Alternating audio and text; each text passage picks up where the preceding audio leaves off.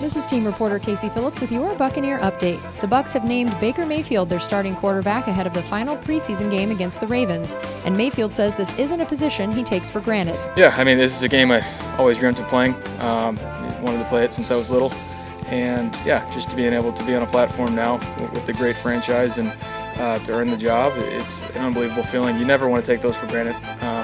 I'm one of 32 guys that can say they're a starting quarterback in the NFL, so it's a special honor. Living out a dream, but now's not the time to be satisfied. For full coverage of the final preseason game and roster cutdowns, stay tuned to Buccaneers.com.